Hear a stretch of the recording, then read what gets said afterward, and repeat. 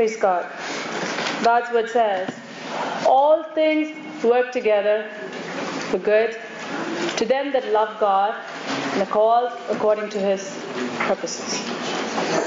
Not one of us here in this place are being seated here accidentally. We just didn't stumble and fumble and somehow just dropped into these doors. No. God has a very specific purpose, a very unique purpose. Sometimes we may feel, oh, really for me? I don't even feel special about myself.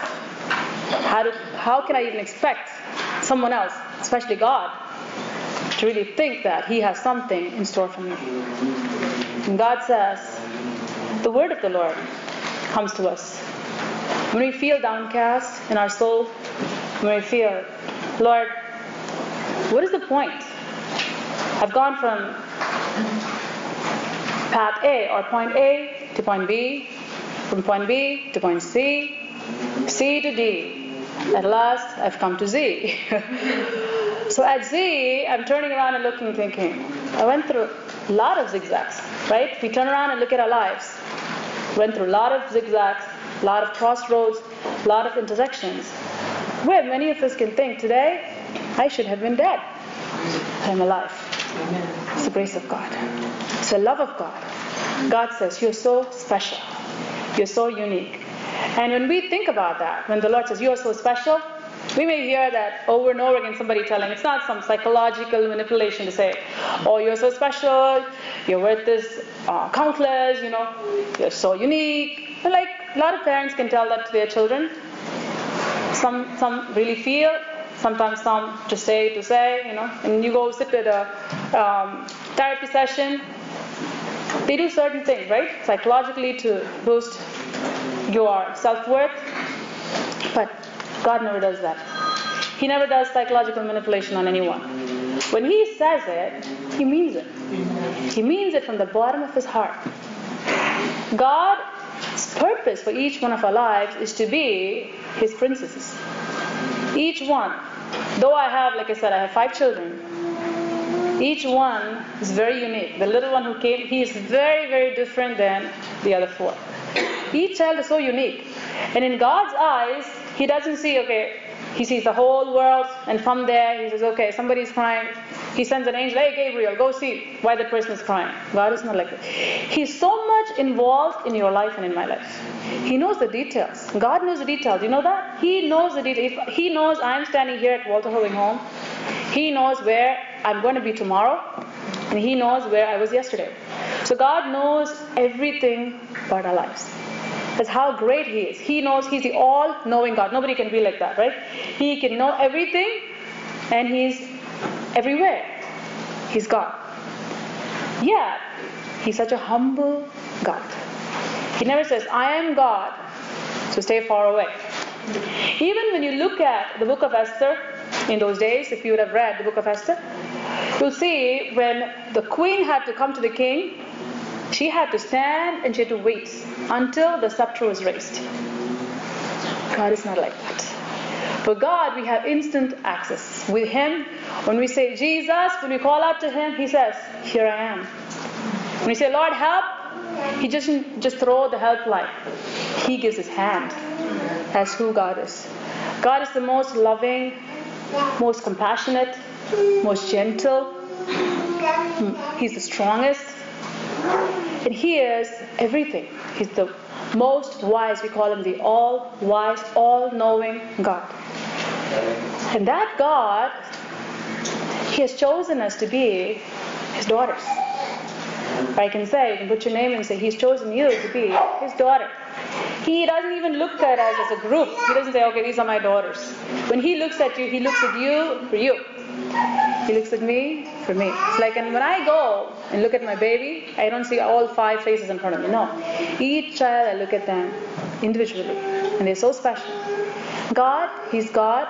Even though He has lots and lots of children, each child is so special, so unique, and so royal. And God gives us the opportunity and the privilege, through the blood of Jesus, to come into His royal family. We're not princesses by birth, genetically, but by adoption.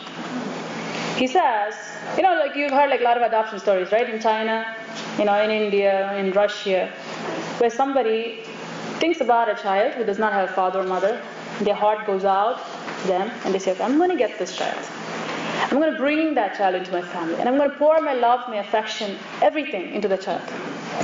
And when that child grows, imagine if the child turns around and says, oh, you did it because you wanted to do it. Who asked you to do it? They're being grateful, ungrateful. Ungrateful. They didn't have to do that, right? They didn't have to do that.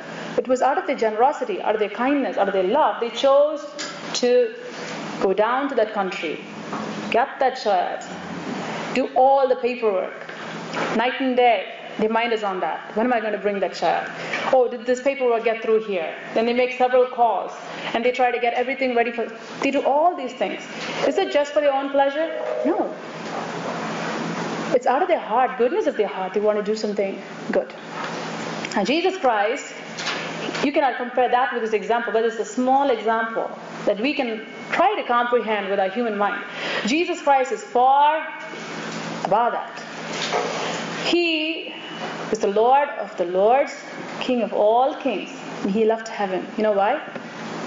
One person. He left the heavens and He came for you. He left heaven and He came for me. He left heaven, His comfort zone. He had millions of angels to serve Him. He had glory, honor, power.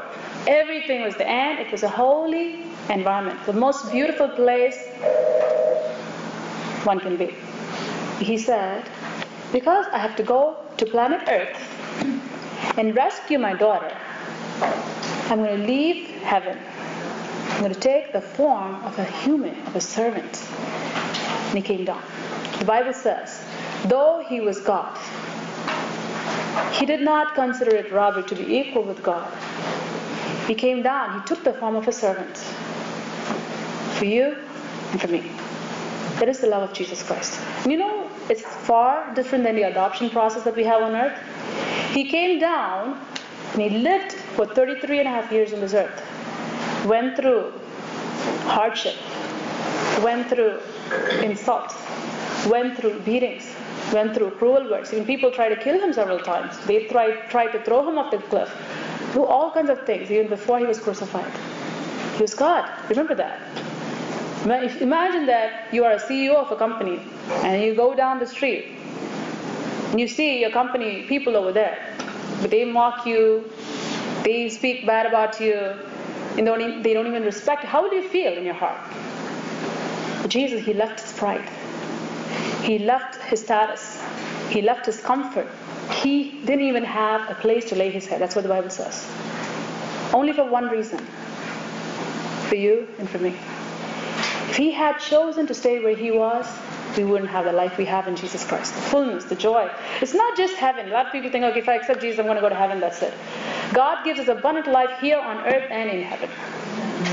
He gives us everything we need to live a godly life, and then we're going to continue that in heaven. He paid the price. So He came and He lived a very difficult life, yet a victorious life, a holy life.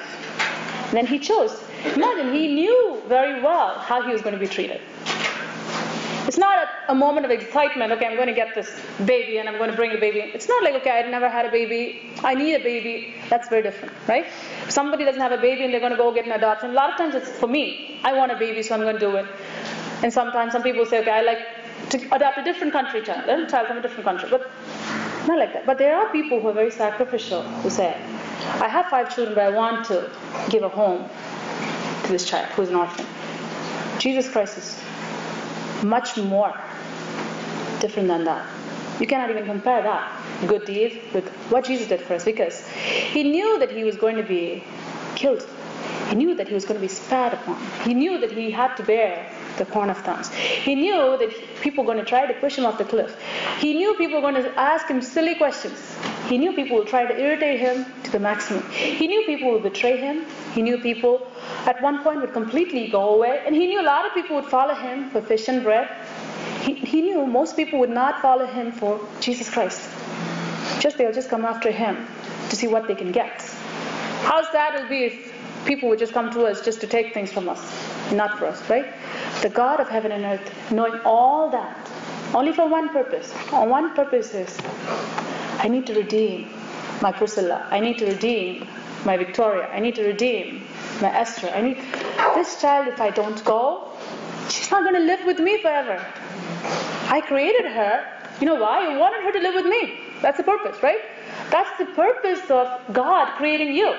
When He said, okay, this child with this personality, this features, this hair color, this eye color, I'm going to put that child in that child's mommy's tummy.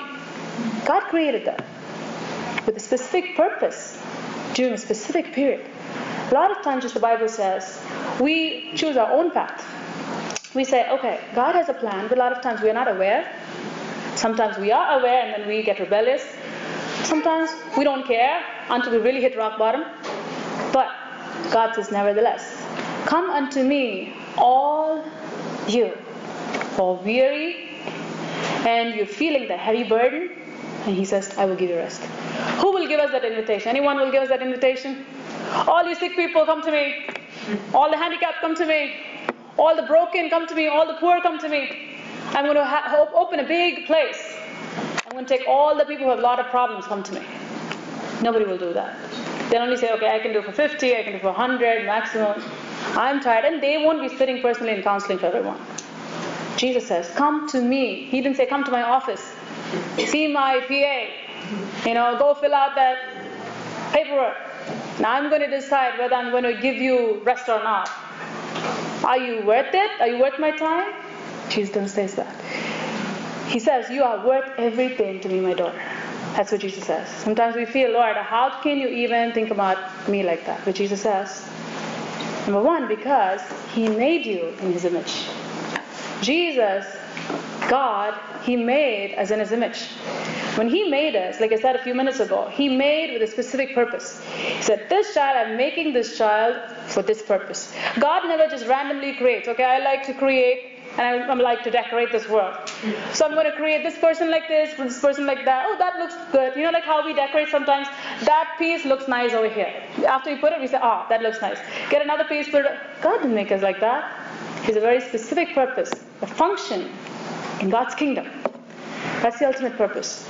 He has a function for you and for me in His kingdom. When we lose that focus and go somewhere else, run and run and run. In a running race, we're supposed to run towards the goal, right?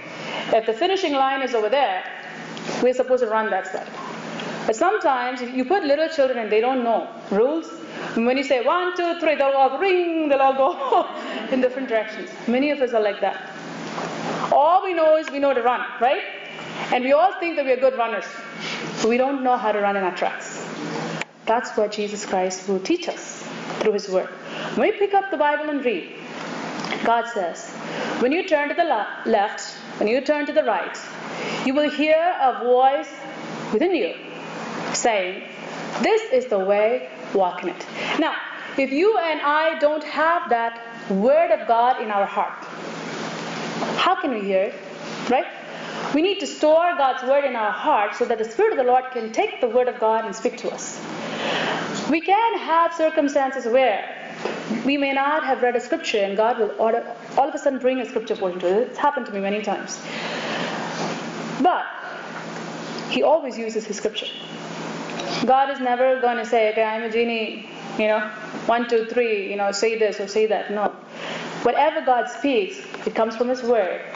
And God always works things out in our lives and through our lives for a purpose. So if God takes us through a path, okay, not because of sin. A lot of times we choose our own path and we get hurt. Okay, and God comes and rescues us. But once we come into the fold of God, will we have a problem? What do you think? After coming to Jesus Christ, will you have problems? Yes or no? Yes. Will you have circumstances where you feel like you need to worry? Do we have circumstances that will come up? Yes.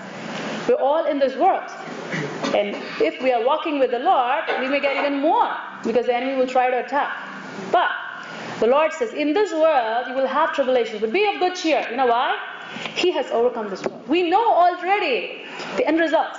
He says, I have overcome this world. That means God says, Don't worry about the dead cockroach. Daddy has stepped on it already. Work is done, right? It's already done. Job is done. But a child can look at it and say, cockroach, mommy, I'm scared. God says, don't worry. You may see a lot of roaches on the floor. Don't worry, they're dead. They can scare you. Don't get scared. That's what he says. You may go through circumstances that can cause you to worry, but the command of Jesus is, do not worry about tomorrow. Take no thought for tomorrow.